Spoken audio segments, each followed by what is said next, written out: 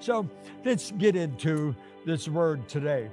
The relaunch of the first century church. Today is 50 days after Easter. Can you imagine that? It was 50 days ago, almost 2 months, now that we've been having church online. Now, I know that church and life hasn't been the same. Work is different. Home life is different. Even church worship is different.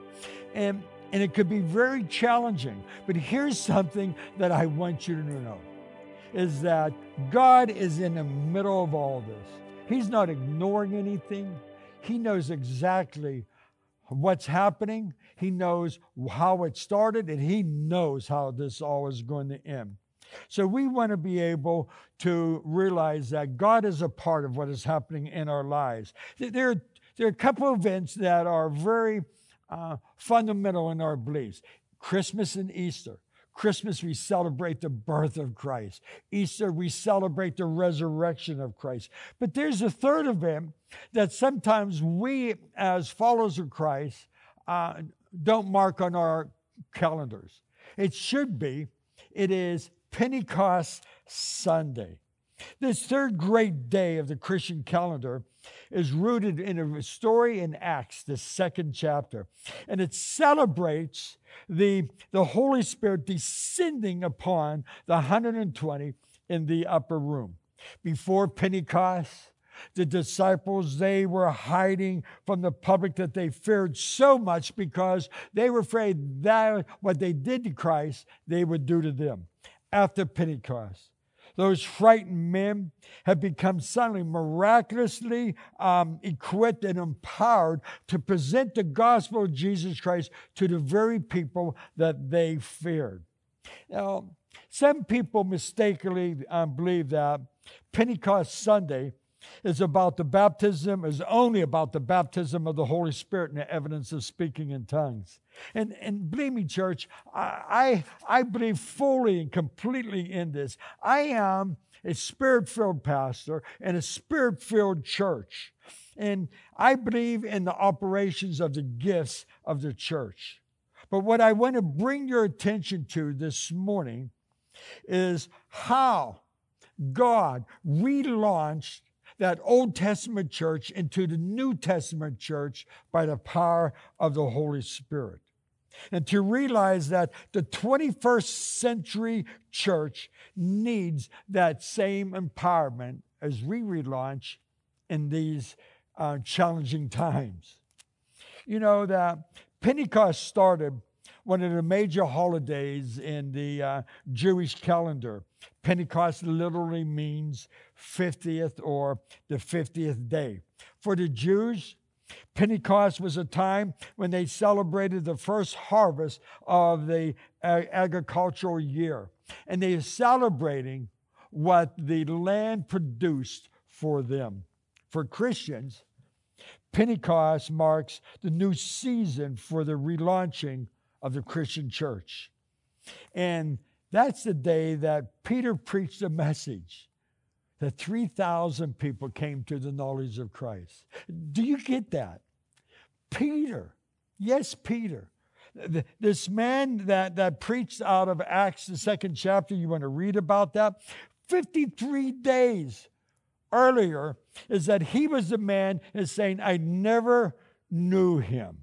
When they asked him about Jesus. He was a man that was hiding and didn't want to defend or be recognized as one of the followers of Christ.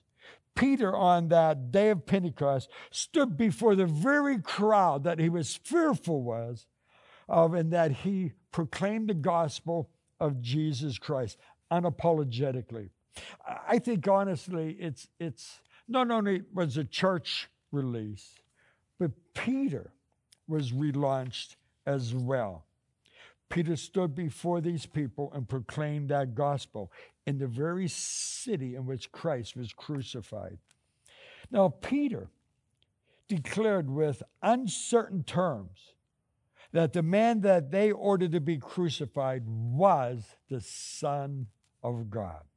Now, here's what I'm going to ask you. How did Peter go from being frightened to be fearless? How did he go from being a coward to being courageous? How did he go from denying Christ to defending him? Well, Peter, he didn't just simply change his mind. Peter's life was changed. And so were all the disciples. I love the scripture in Acts, the 17th chapter, verse 6. It says this, "Here are those who are turning the world upside down."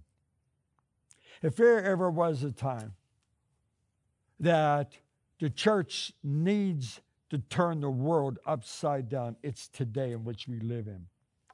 Did you know that in relaunching this church, someone had to prepare these people? Someone had to be there to be able to teach them what to do, because they have never experienced anything like this before. So who was qualified? Who would be able to stand before these disciples, sit them down, and talk them through step by step of what they needed to do in relaunching the church? And who would have known what to do? Well, here's one thing I want you to know, is that by that outpouring of the Holy Spirit, what he actually became is a spiritual life coach. I love saying that, because we're so caught up in having physical coaches or occupational coaches or financial coaches. The Holy Spirit has been sent to be our spiritual life coach in relaunching the work of God. You see, we are not qualified by our natural resources to be able to do this. Isaiah 55, verses 8 through 9 from the English Standard Version says this, "For my thoughts are not your thoughts." It's God saying. Well, we're glad of that. "Neither are your ways my ways." We understand that clearly, declares the Lord. "For as the heavens are higher than the earth, so are my ways higher than your ways, and my thoughts than your thoughts." No one likes to be told that they don't have what it takes to get the job done. But I want you to understand something. We don't, but we do. When we accepted Christ as our personal Savior, the Holy Spirit entered our life. He is there as a spiritual coach to direct and to guide. You see, consider these three things. If Christmas marks the birth of Jesus, Pentecost marks the birth of the relaunching of the church. If Easter marks the day when Jesus was risen from the dead, then Pentecost marks the day in which the church became alive. Became alive. Because of COVID-19, we have been forced in looking at how we do church. Not only online, but when the church comes back together again, and we will, is that he is calling us to relaunch. And I'm excited as being the pastor of this congregation of what God is showing me and what we are preparing to do as we relaunch this church. So here's what excites me. And this is that we don't relaunch on this church blindly. When the first century Pentecost brings us to that understanding of the work of the Holy Spirit and the change that he's done, something began to happen. God told these disciples, he says, "I want you to go to Jerusalem and I want you to wait." Now, I find it interesting because they may have been thinking he was really not sending them out to evangelize the world on their own life experience because of their understanding of the religious laws and the teaching. He was not suggesting that because they spent 3 years walking around with Jesus, is that they were equipped to start this church. Instead, he told them to wait for the power, to wait for the anointing, to wait for the Holy Spirit to come. And once they had that power, they were ready to go. Until then, They were to wait. We don't wait well, do we? We can look at that stay in a home order as a means of being forced to stay in our homes for our own safety. Or we could look at it as that not God closing the doors and locking us in. I want us to look at it as though God is opening the doors to usher us in to our upper room experience. See, Pentecost Sunday and the relaunching of the church is a day that we want to remember because it's a day that an anointing took place.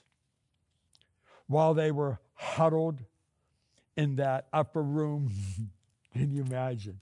They're waiting 10 days.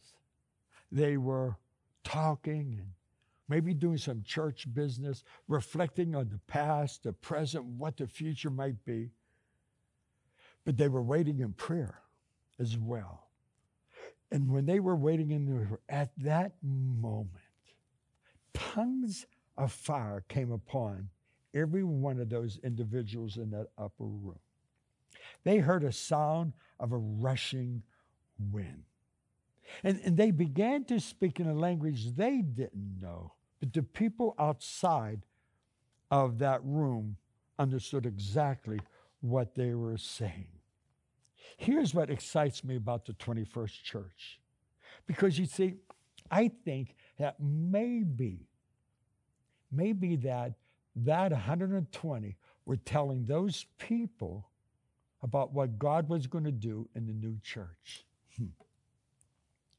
See, on Christmas, when Jesus was born, the church was on the outside looking in. On Easter, the same thing. When Christ was crucified and rose from the dead, the church was on the outside looking in. But here's what gets me excited about Pentecost. Everything changes.